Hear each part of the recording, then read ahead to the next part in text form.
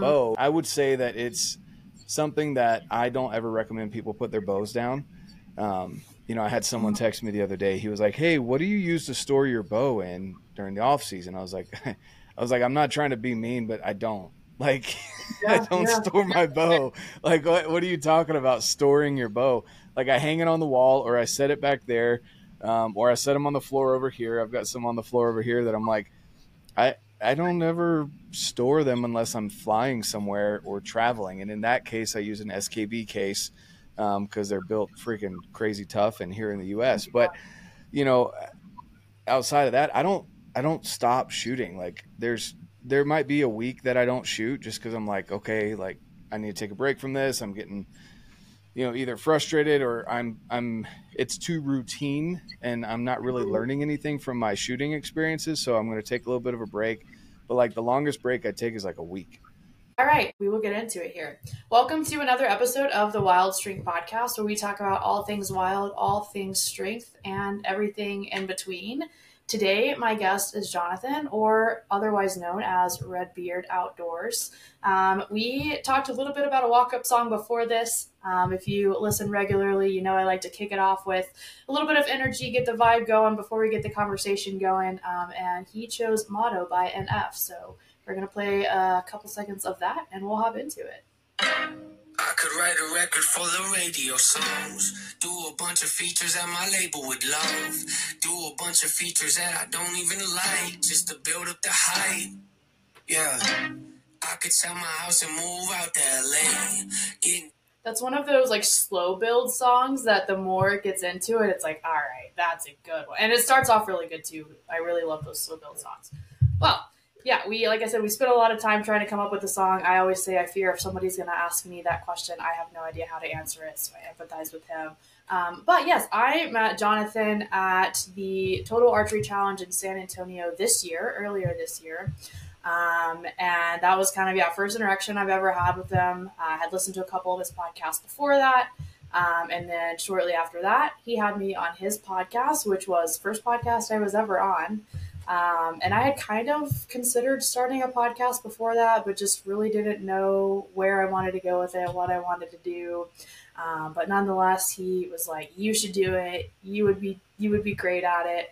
And he's been a huge help with this too. So I owe a lot to him for that. And I'm glad that he's on, but I'll let you introduce yourself, tell a little bit about yourself, and we'll get into it. Yeah, I appreciate that.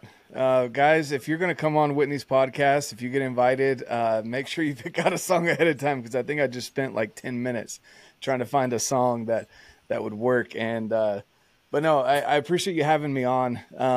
It's funny, the first interaction we had, I remember it because I didn't know who you were. You were just over at the PSE booth talking with Cade, and I just shook your hand and I was like, hey, how's it going? And you made some comment like, well, I just feel like I'm a nobody or something like that. Some small something or another. You diminished yourself a little bit. And I was like, it's like, you're here. You're having a blast at TAC. Like you're somebody, right? And so that's just kind of how I deal with things. Cause I know me personally, like I've been in plenty of situations, and I still am, where I'm introducing myself to people constantly, whether that be big names in the industry. I've put my foot in my mouth a couple times where it wasn't talking bad on anyone, but not knowing who someone was that I was talking to. And so I've been there. I totally get it. And, just a brief introduction of who I am. I'm just a dad of 5 kids out here in Utah, originally from North Carolina. Grew up around the military, never been in the military, but grew up around it, and all of my family has served pretty much, and love that, I guess, that lifestyle of service. I've seen, what it does to families and the sacrifice that people give, the spouses and families that stay at home and those that go across, overseas and serve on a regular basis. So I'm super appreciative of that. Came out to Utah. Served an LDS mission down in Mexico for 2 years. For those that don't know what LDS is, Mormon is the more common term. The Church of Jesus Christ of Latter-day Saints. I went down to Mexico as a white boy that didn't know any Spanish, and came back burnt to a crisp, fluent in Spanish, and loving the Mexican culture. And now I'm just, again, dad of 5, love the outdoors, love hunting, love archery. Getting back into rifle a little bit here. and just constantly trying to get better. Yeah, I think, and yeah, like I said, the first interaction we had, I said something along the lines of, "I'm a nobody, like I'm not important." But yeah, I think it's when you're around all of these big name people, I think instinctually you're just kind of like, I'm not important here. But like you said, and we've talked about before, I think even on your podcast when I was on, like everybody has something to offer, and I appreciate that you brought that kind of mindset.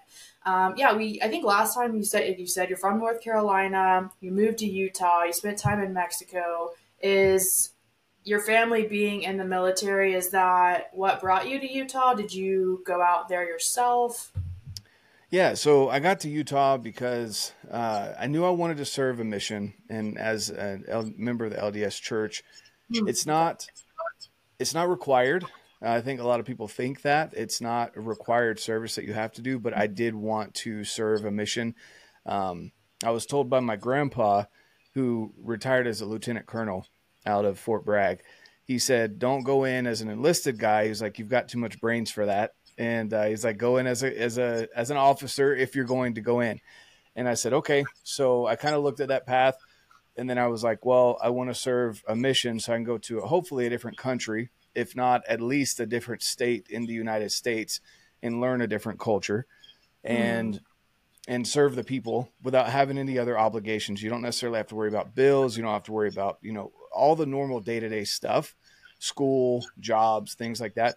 Your one job is literally to go out and serve people 24/7. I mean, it's an amazing opportunity that I recommend for anyone who has a chance to go on a mission trip. But I was there for 2 years. And then when I came back, I went to Utah because I didn't have any family here. I actually didn't have any family out west of the Mississippi. I've been all up and down the East Coast. I had family in New Jersey, Kentucky. Now my dad lives in Florida, just all up and down the East Coast, but I'd never been out west. And so I just wanted to come out west and see what it was about. I went to BYU University for a year and then ended up transferring to the University of Utah.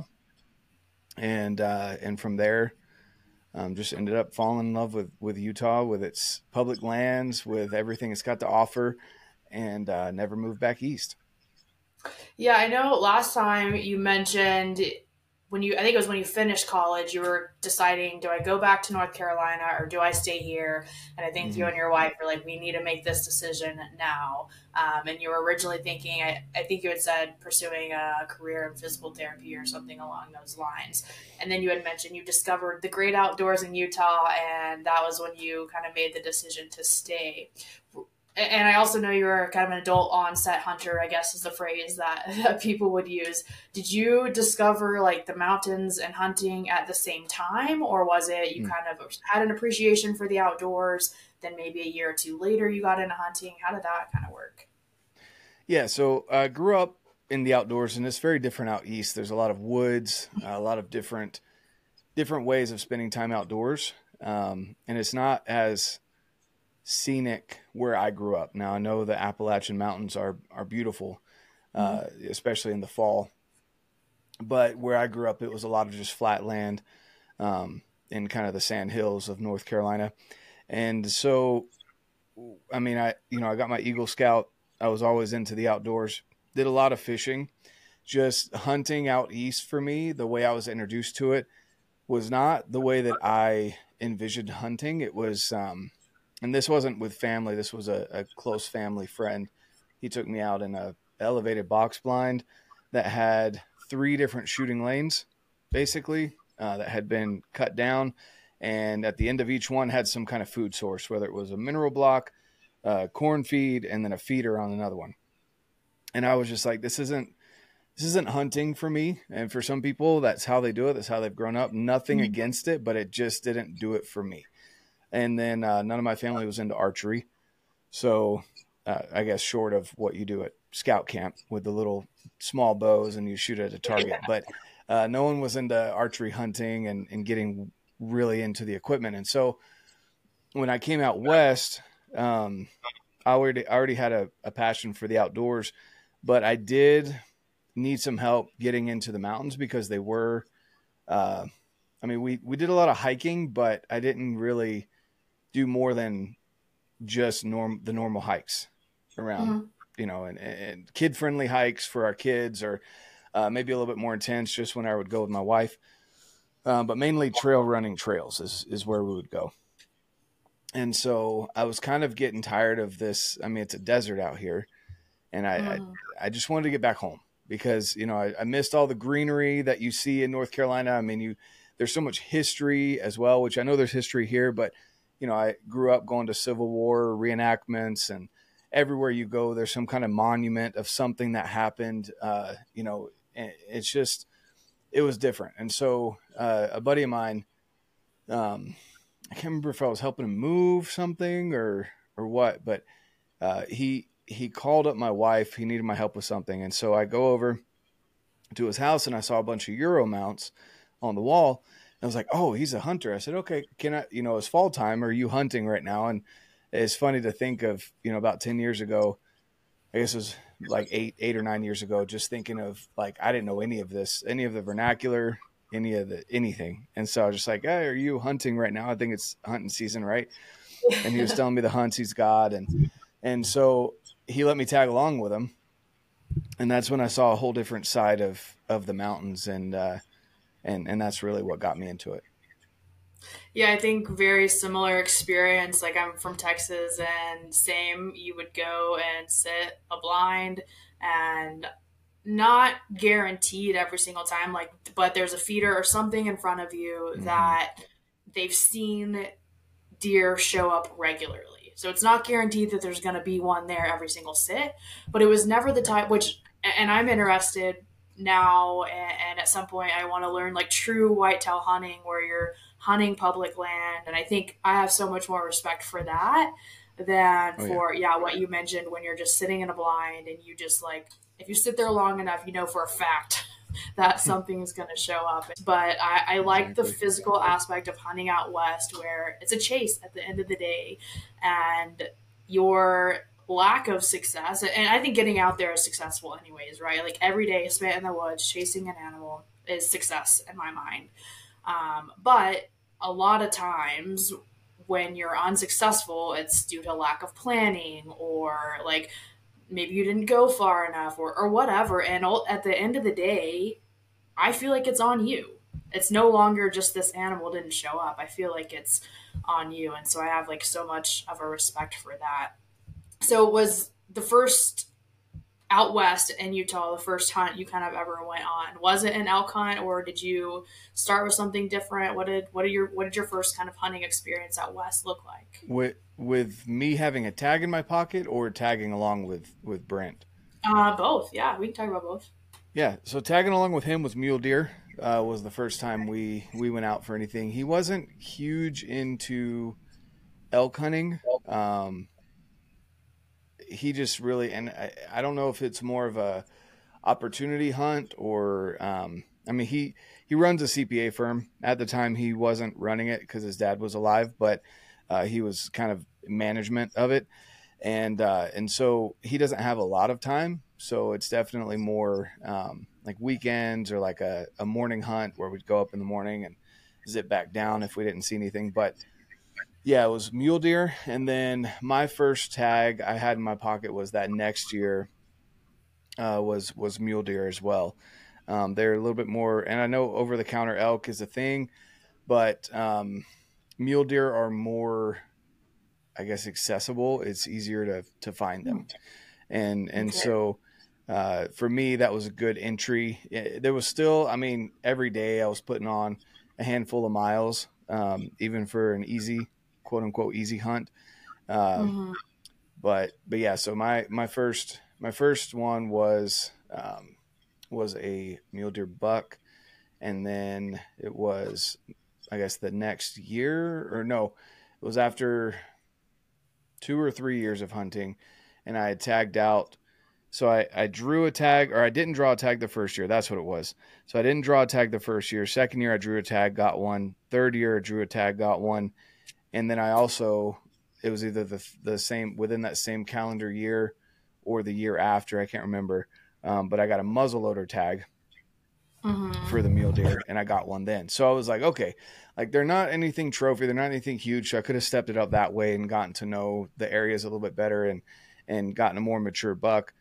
But I had knocked down enough animals that I was like, okay, you know, I kind of want more of a challenge. And Brent had been nudging me about archery for a while because all of his brothers had kind of given up archery, again, for time constraints. And so I got into archery, and my first archery kill was a doe. Mm-hmm. Yeah. So the first hunts that you started with mule deer hunts, were those rifle hunts? Yeah.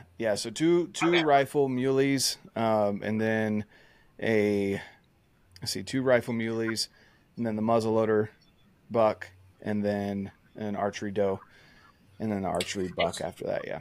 Mm-hmm. Did you feel kind of frustrated transitioning to archery? I feel like since I started out bow hunting, like switching to rifle hunting, maybe, and I'm making an assumption here, maybe it's not, but like might be a little, I don't want to say easier because you still have to put in the work. But I'm able to take more longer range shots, so I have maybe a little bit more opportunity. But I feel like going from rifle to archery to bow hunting, like, was there sort of any frustration? Was it more challenging? Like, talk about what that looked like.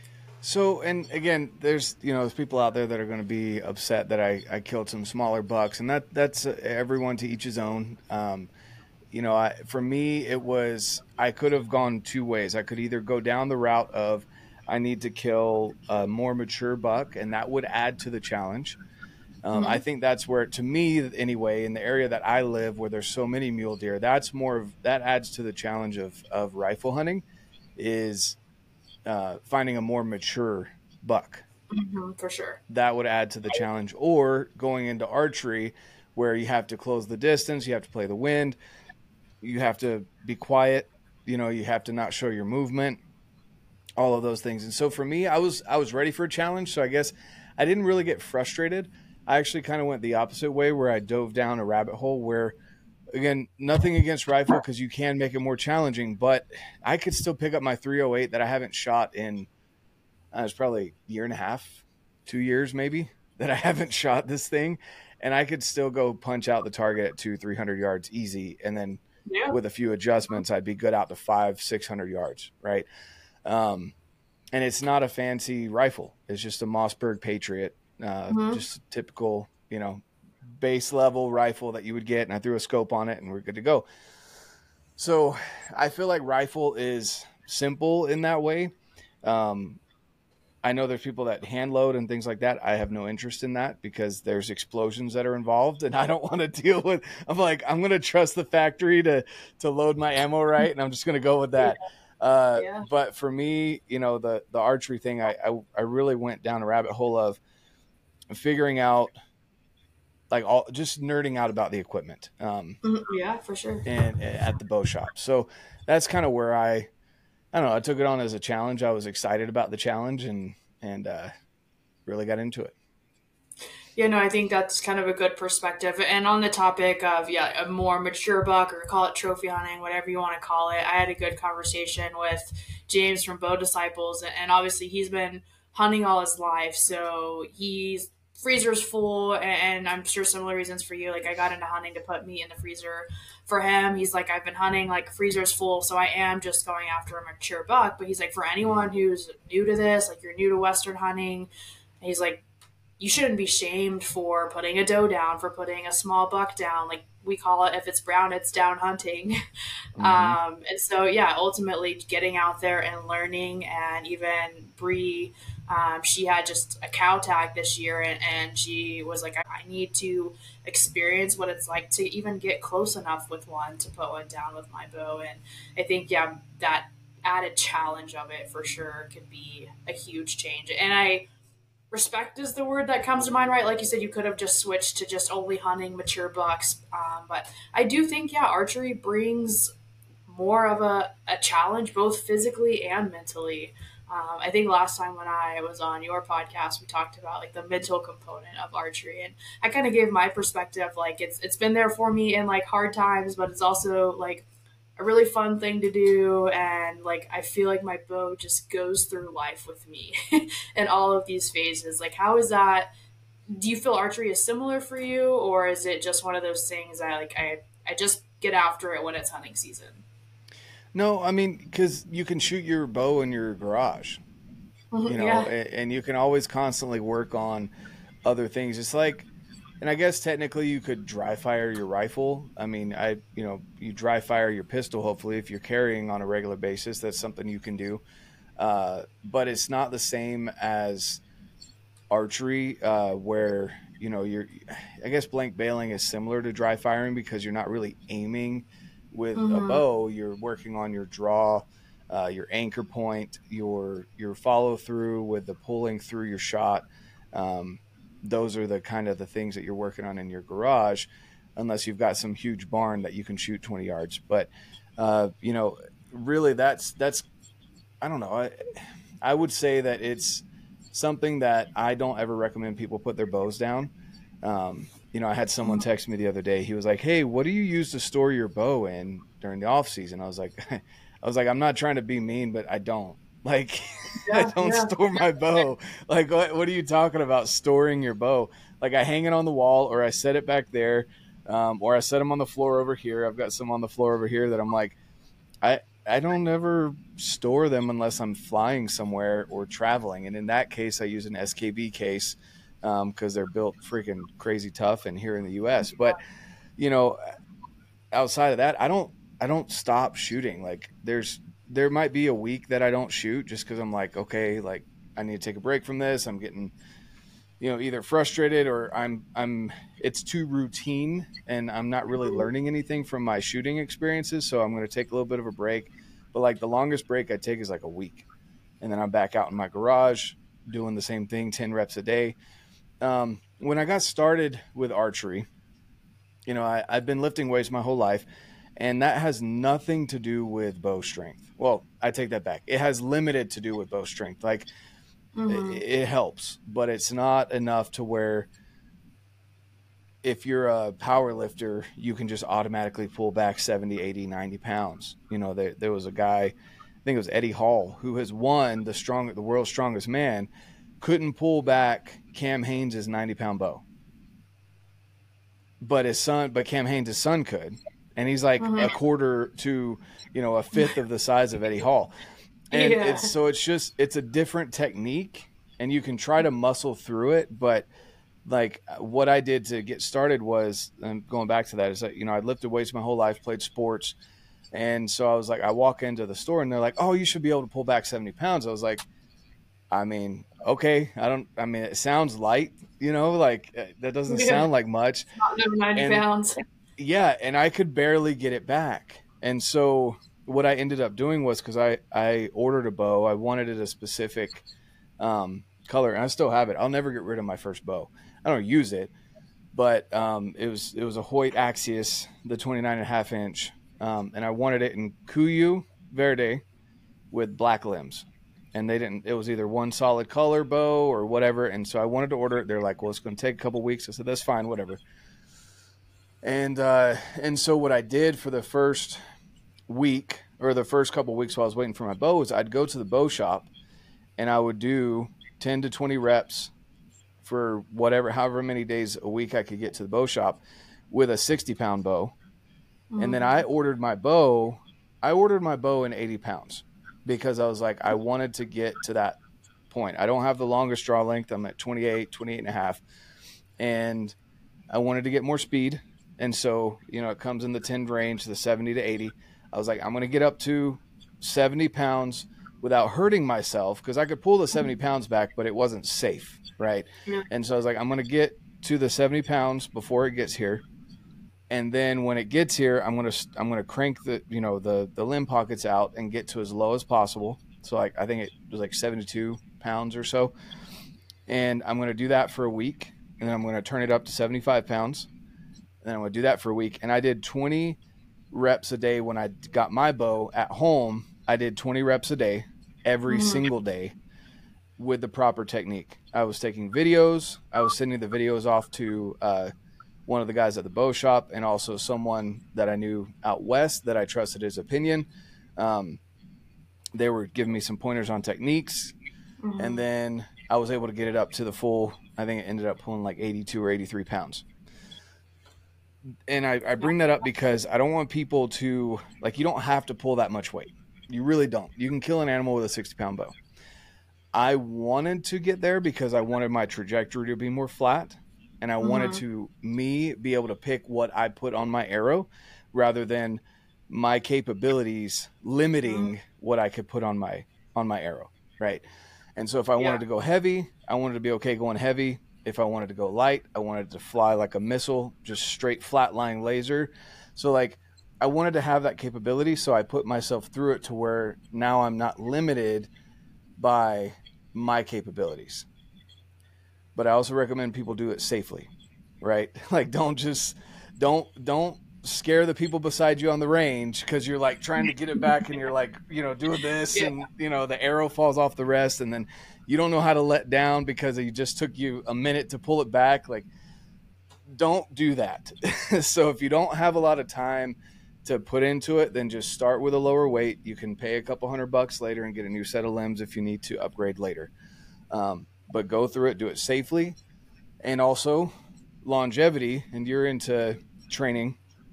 I've got enough knowledge. I'm not a PT, but I've got enough to know the difference between pain and sore. You don't want to be in pain. Being sore is good. Being in pain is not. And so doing proper technique, having people coach you through that so your shoulders last you longer, so you can be shooting the 80 pounds when you're Cam Haynes' age or 70 or whatever, and not be destroyed.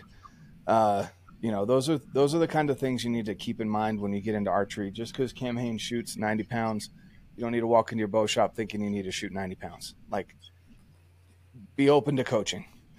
Yeah. No, I'm glad you make that point too, because I think that, and granted, all things that Cam Haynes and Rogan and that whole group has done for archery, I do think that they have brought a lot of people into just hunting in general, but specifically archery. But with that being said, these guys, and I've heard it in my own ears being in the bow shop, are coming in like, oh, I need the 90-pound bow that this guy is shooting. And like you said, yeah, maybe you can get to that point. That's okay. You don't have to get to that point, and that's also okay. But also it's the repetition and the technique. Because I shoot left-handed, but I am right-hand dominant. Weirdo. And with anything that I do, I'm so much stronger on my right side. But before I moved out here to Colorado, I had a buddy who worked at a bow shop in Texas, and they had just gotten the new Bowtech Eva Shockey in. And he was like, come in, just shoot it, see how you like it. Like, I'm not looking for you to buy anything, but I just feel it out. Like, I've heard good things about it. And I was like, sweet, I'll come in. And I go in forgetting to tell him that I'm a lefty, and they only had it in a right-handed bow. And I was like, whatever, like, I'll pull it back right-handed, not a problem. So I give him my specs, he sets it up for me, and I cannot pull this bow back with my right hand. I'm like just under 60 pounds right now, and I'm struggling. And it made no sense to, I mean, it makes sense. Like, I know that with what my knowledge and my education and my background is, but I think I've just been shooting with my left hand for so long, knowing I'm right hand dominant, that I was going to be able to. But like you said, it goes back to the technique. And that's the same in lifting too, right? If you're doing a squat, bench press, whatever movement it is that you're doing, sometimes if you cannot get stronger in that movement, maybe you need to assess your technique in that movement, improve your technique, become more efficient in your technique, and you're going to get stronger in that movement. So the two, in my mind, always go hand in hand, and I love tying the two together. But yeah, like you said, it's getting the reps in, getting the technique down. And I often have a lot of women who come to me like, oh, how did you get your poundage up so high? Like, what training program are you doing or whatever? And granted, I do have kind of a shoulder injury on my draw arm, so I do a lot of like rehab type exercises, like mobility, all of that, but that's for the injury. That's not for shooting. While it does play into being able to shoot for a longer period of time. But I'm like, I shoot often, and I increase my poundage as often as I can as well. because if you just keep drawing back the same poundage every single time and you never bump it up, you're not going to get any stronger in that movement. So like you said, Exactly. you like 1 week you bumped it up, you shot there for a little bit, then you bumped it up a little bit more. And I think a lot of people, man or woman, like think that they're going to get stronger and be able to increase just by 10 pounds if they shoot a lot. But you kind of have to slowly implement those increases. Yeah, exactly. And I always say take ego out of it, which I think, and my experience at the bow shop, it seems that women are more coachable. I don't have enough experience around like pistols and rifle training to know. I'm sure it's similar, but with archery, like women are okay saying, I don't know something and accepting the coaching, or I can't pull X amount of weight. Women are okay with saying that for the most part, and men aren't for some reason. And I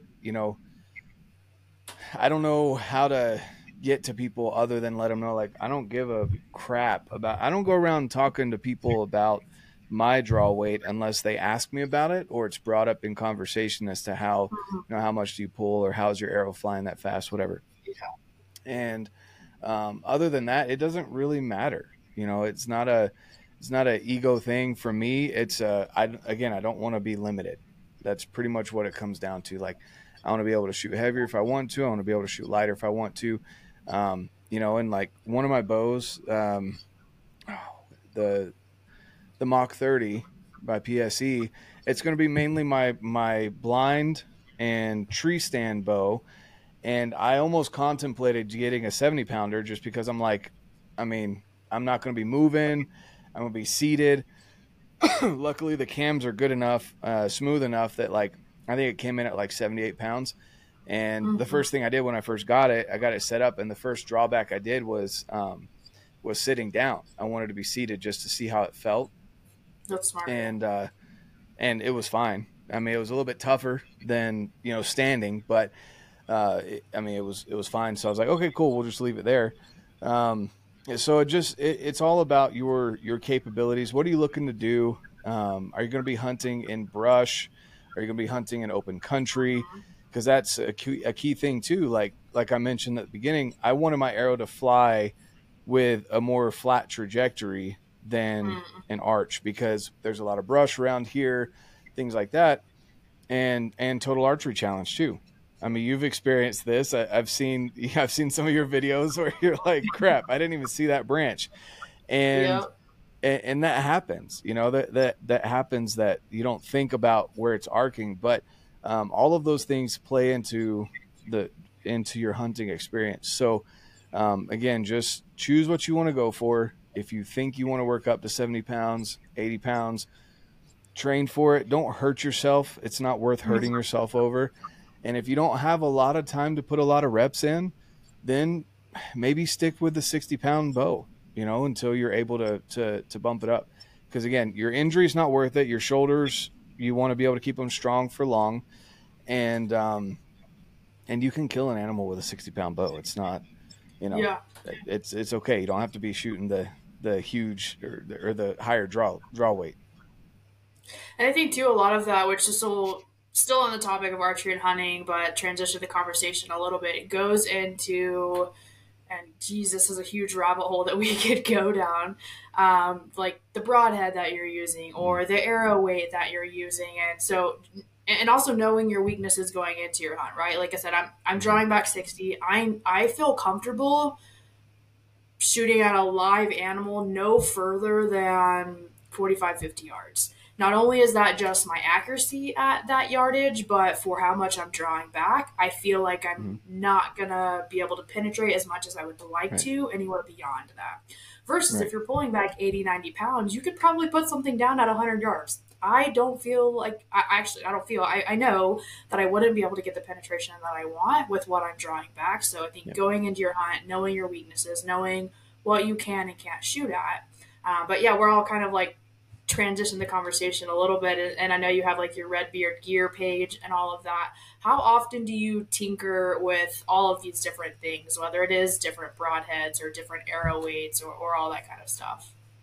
Yeah, it's something that I'm getting to the point where, and I haven't been doing it for an extremely long amount of time, but I'm getting to the point where there's a lot of similarities across the board with broadheads. And so I'm figuring out for me kind of what I want to do. And I'm going to end up sticking with that and maybe testing one new broadhead a year. But for the most part, like, I guess I'm realizing that the most I can do is like test it throughout the year, flight wise, sharpen or how sharp it is and things like that. But I don't have enough opportunities yet to where I can say I'm going to definitely kill 6 animals this year so I can test out 3 or 4 different broadheads. Like, you know, I usually have 2 different broadheads in my quiver, a fixed head and a mechanical. And I found the mechanical that I really like. I found some backups that I could recommend to people. But like for me, I put down both of my animals this year, and hopefully the third one, if I don't use a rifle and I use my bow, I'll put down another one with the mechanical. But the Evolution broadhead, which I'm going to be doing a build here soon with the glue ends, because you know, this is another rabbit hole, the 4mm versus 5mm arrow debate. I like 5mm arrows because of their componentry a lot better than the 4mm, but I like the capabilities of the 4mm arrow. And so with the glue in from Evolution broadheads or Evolution Outdoors, it eliminates the problem of the componentry out front that could be weakened because the internal diameter of the arrow is thinner, which creates a thinner ability for componentry up front to be sturdy. And so the glue in is basically just the broadhead is attached to a pin that goes down the shaft of the arrow, so it's all one piece rather than multiple pieces that could possibly bend and break, right? So that's kind of what I'm aiming for this year, or this upcoming year, I guess, for 2024. But you know, what I've come down to is a lot of people don't have time to do all the tinkering and things like that. I'm blessed to have my archery shop about 10 minutes from me. So they have all the equipment. I haven't had to buy my own like press and arrow saw and things like that yet. And so I just run up there, cut all my stuff, and then I tinker here at home with the glue and things like that. The fletchings, you know, I can fletch here at home. But I just recommend to people, find something that works for you. If you have a slower moving arrow or lesser draw length or lesser draw poundage, fixed head is usually the way to go, and usually some kind of cut on contact head. I mean, that my top 3 fixed heads would probably be Iron Will, if you can afford them. They're pretty pricey, but to me they're worth it. So the Iron Will, the Micro Hades from Grim Reaper is another great one. That's more in the affordable range. It's made in the U.S. It's durable. I've heard good things and then about the those. other one, do I? I've heard good things about those from Grim Reaper. Yeah. And then the other fixed head that I'd recommend is the Evolution. I always get these mixed up. I think it's Jekyll, because he's got the Jekyll and the Hyde. So yeah, the Jekyll is like, I always remember this. Dr. Jekyll is the more normal one. So that's the fixed head. And then Mr. Hyde is the crazy one, and that's the mechanical. So, but yeah, so those will be the 3 that I'd recommend. Again, if you can afford it, the Iron Will is a good one. I've not heard amazing things about blood trails with them because it is a 2-blade fixed head. So, you know, if you can't necessarily afford that, I think it's like $100 for 3. No, 120 for 3 or something like that. Yeah, and go towards the Evolution or the Micro Hades from Grim Reaper. For me, like I said, I killed my bull, this guy, with a mechanical at 70 yards. So, and I got a complete pass through, and it buried into the dirt almost half the arrow. So there was plenty of energy with a mechanical to get through, and he didn't go 30 yards and piled up. So it was a great shot, which goes down to training and the equipment, knowing my equipment, being confident in that, and then being confident in my equipment as far as the mechanical. So for mechanicals, again, if you're above 60 pounds and you're shooting, within a certain distance. I'm not going to get all technical here, but, I'd say within 50, 60 yards. And if you're shooting higher poundage, maybe go out to 70, like the way that I did, you'll be fine because you'll have enough pressure to punch through. With the mechanicals that I would recommend, they have some kind of cutting tip on the head. It's not just all about, because some mechanicals take more pressure to open, right? Which is why they say higher poundage bows or longer draw length is better for mechanicals, because it takes more force to punch through the hide of an elk or a deer with a mechanical. The evolution heads, which I think I'm going to grab one just so I can show them. Yeah, go for it. So these are the ones I haven't glued in yet, but the mechanical has a, let's see. So this is the fixed. So this would be the hide. Okay, sweet. So it's got that. It's like a mini iron wheel on the front there, and then I like. So it's basically it's essentially a 4-blade. Okay, nice. And then the mechanical one that I recommend has that same head on it. So the cool thing about this system too is that you can take the blades out and swap it between mechanical and fixed, depending on what you're hunting, what you're wanting to do. But here is the mechanical, and this isn't the same one I shot the bull with, but it's the same model. So it's got the head on it. So that's going to cut whether the blade's open or not. That's going to cut. Yeah, that's nice. Yeah. And then these blades are a 2-inch cutting diameter. So they fold out backwards. So. No, I like that. That's nice. Yeah. And it's the same with, again, I'm going to say Grim Reaper would be another mechanical that I recommend because they have a chisel tip head. So it's going to help push through the hide better.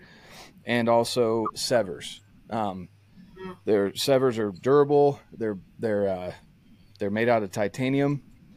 So they're durable. They're going to cut through the hide. So if you're into mechanicals, those were kind of the 3 that I personally recommend, that I like. So anyway, I've messed around with quite a few other ones. I'm not a huge fan of the 2-blade fix just because of blood trails. And also the way that people don't think about how like the hide of an animal is literally on top. It's not attached necessarily to the meat. And so if you have a 2-blade that opens a hole like that, right? And then the hide shifts. That's why you don't get a good blood trail, because the hide might shift and cover that up, even though it's bleeding internally and it's still going to get, some crazy damage to it. You won't get as good of a blood trail as if you have a triangle hole like that, and then it may shift a little bit. Whatever way it goes, there's still going to be some kind of hole, right? And so it's just something to think about when you're looking at a 2-blade versus a 3-blade.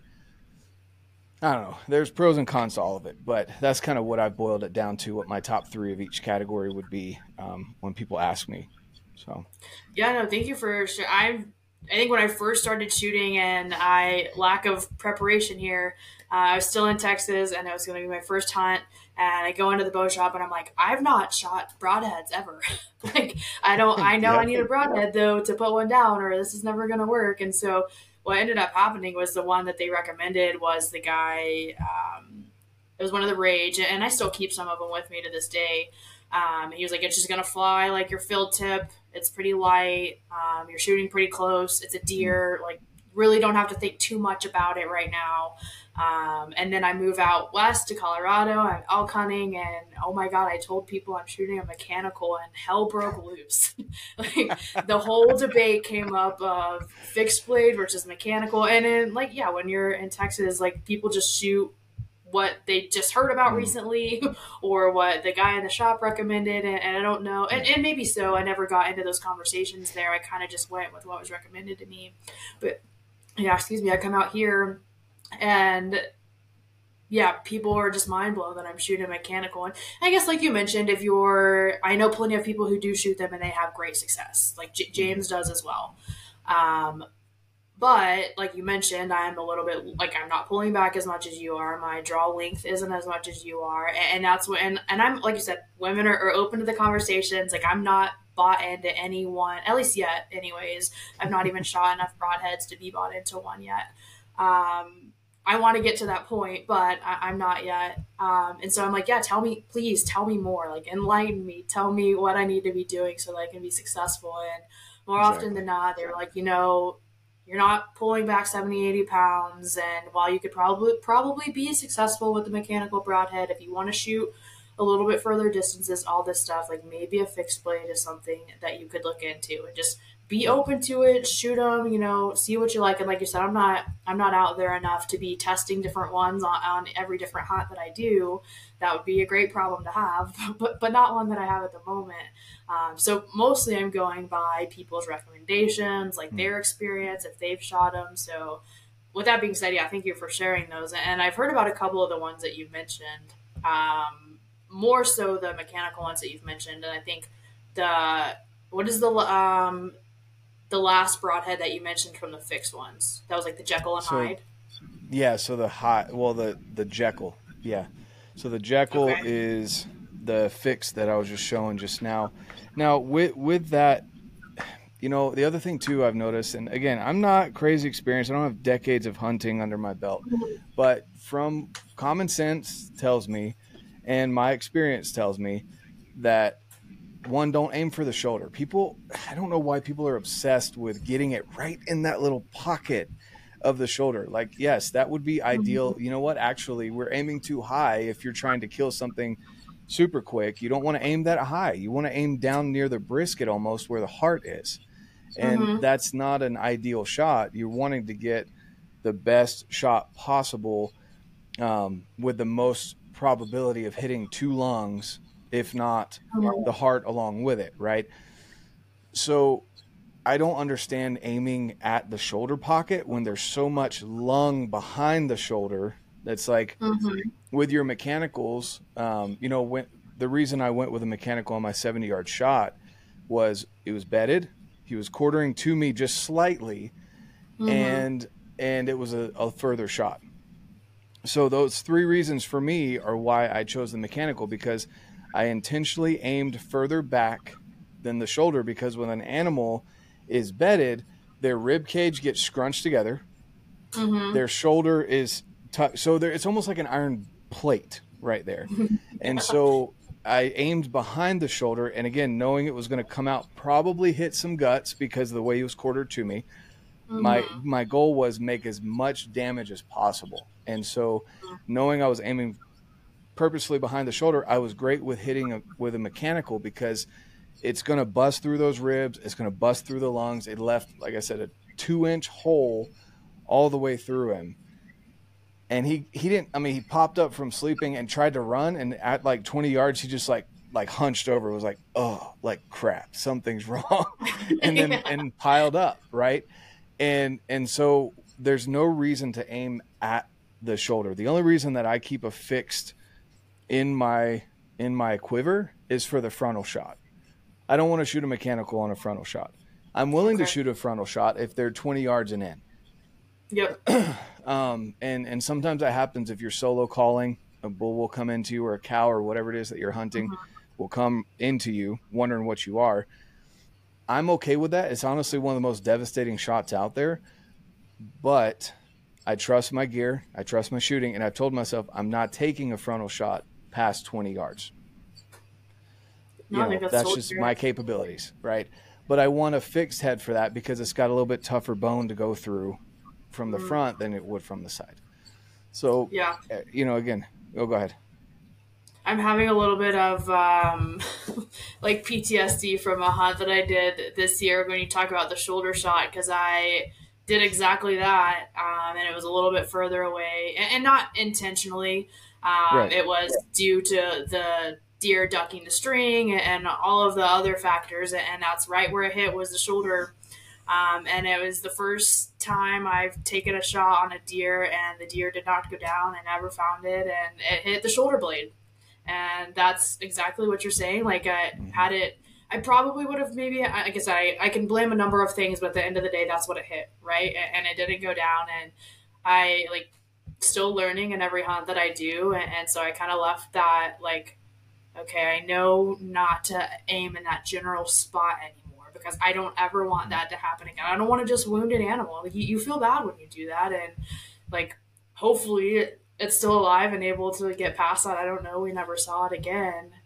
Yep. But yeah, I kind of learned in that hunt, like, all right, shoulder area is not a great place to shoot.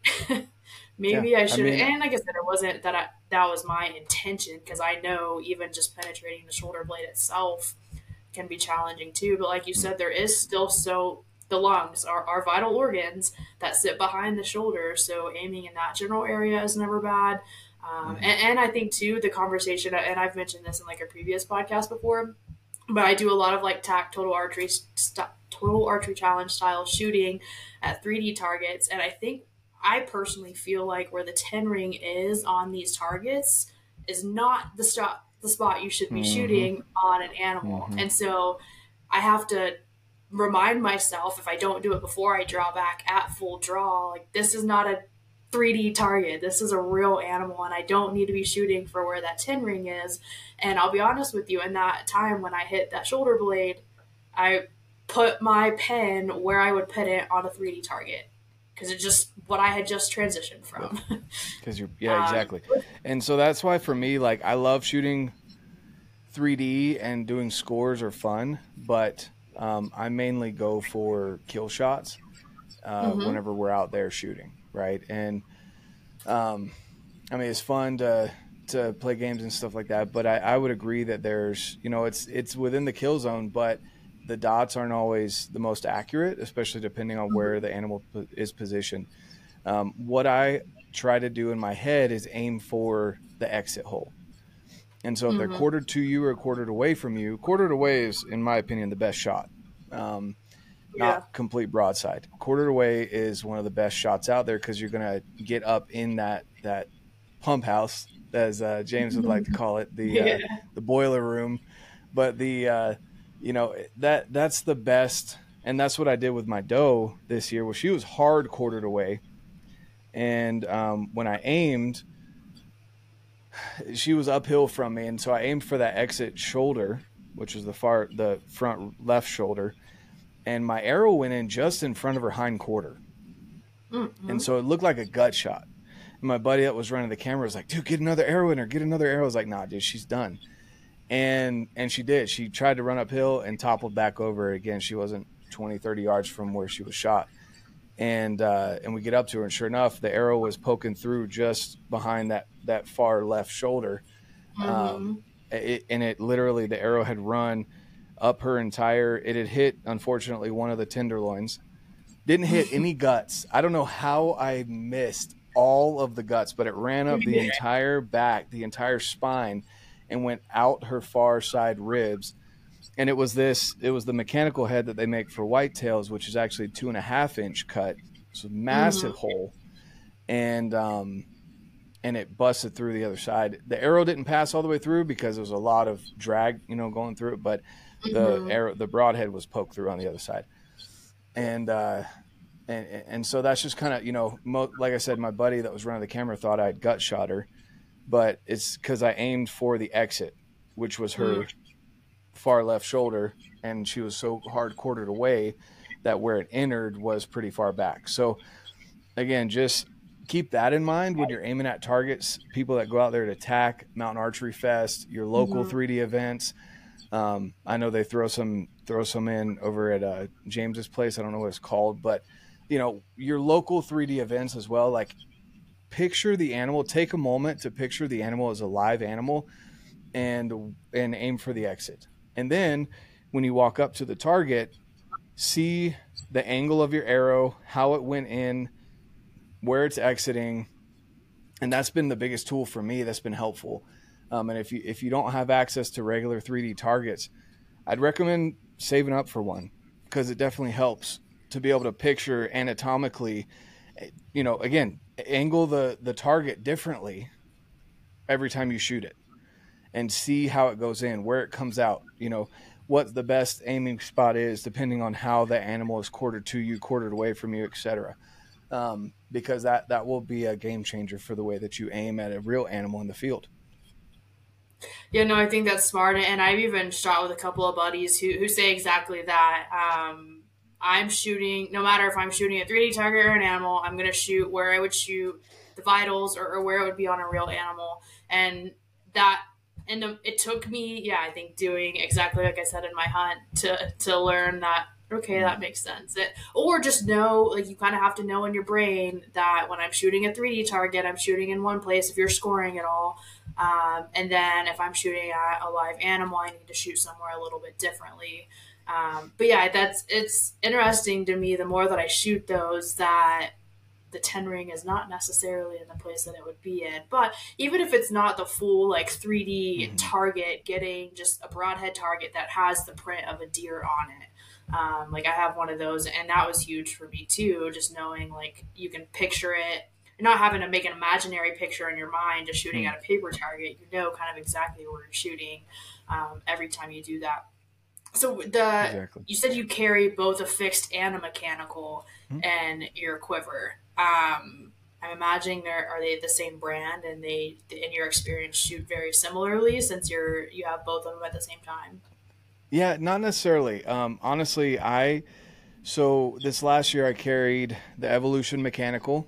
I had, I had 5 arrows in my quiver. So I had 3 mechanicals. I had 1 fixed, which was this one. And this is the Evolution fixed. That's that 4-blade looking one. And also the way he designs his blades here, and on the mechanical as well, is they're meant to be able to bend a little bit rather than be brittle and break. Because if they bend as they're going through the animal, they're still cutting. Whereas if they break, they're not on the broadhead anymore, right? So anyway, 3 mechanicals from Evolution, 1 fixed from Evolution, and then I had 1 iron will in there. And simply because that iron will is what I would use on a frontal shot. Yep. It's just a solid chunk of steel that's going to go through the animal. I've got it in single bevel with bleeders. So that's kind of how I run. So 2 of the 3 heads that I have in my quiver are the same brand. And then Iron Will is the one I keep in the very back, just in case I have a frontal. Yeah, no, that's interesting. I don't know, and maybe you know others, but I think that's the first I've had a conversation, and I guess I don't ask often anyways, but that you had both a fixed and a mechanical. But like I said, you've shot with them, you know you have them for specific reasons or specific purposes, and you kind of know like what instance you're going to use those in. So I think that's incredibly smart to even have options. Well, we're coming up on the end here. I end every episode asking my guests, what does wild strength mean to you? That could be quite literally something that is like physical related, physical activity related, or you can take it a different direction.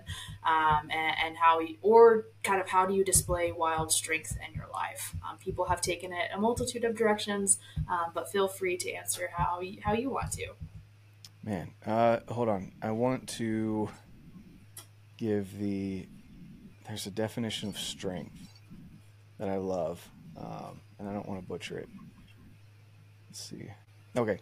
So strength is the capacity to resist strain or stress. And I don't want to spend too much time looking at the actual definition I wanted to use, but that's the gist of it. It's the ability to resist strain or stress in your life. And so some of those may be self-imposed stressors. And I think in such the easy life that we have nowadays, it's easy to become domesticated. It really is. Like, to sit back, you could do everything from home. You can order your groceries, have them delivered. You can order your clothes, have them delivered, to the point where you could even have them ordered, get them to your house, not pay a thing. And if they don't fit, send them back without having to pay anything. You can order everything. Every single meal could get delivered to your house. You would never have to leave your home. It's possible.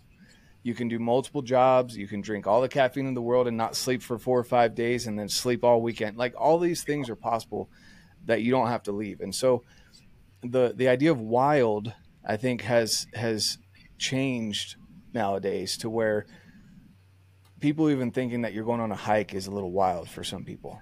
But keeping the idea, though, of being physically active and getting outdoors as much as possible is what I would consider wild. And then the strength of being able to resist any stress that's happening in your life or strain, and backing more away from the mental stressors and strain of, I don't know, debt or work, your 9 to 5, things like that, and putting in good stressors such as, ice bath is something, or sauna. Those are mental and physical stressors that you can introduce to your body every single day or multiple times a week.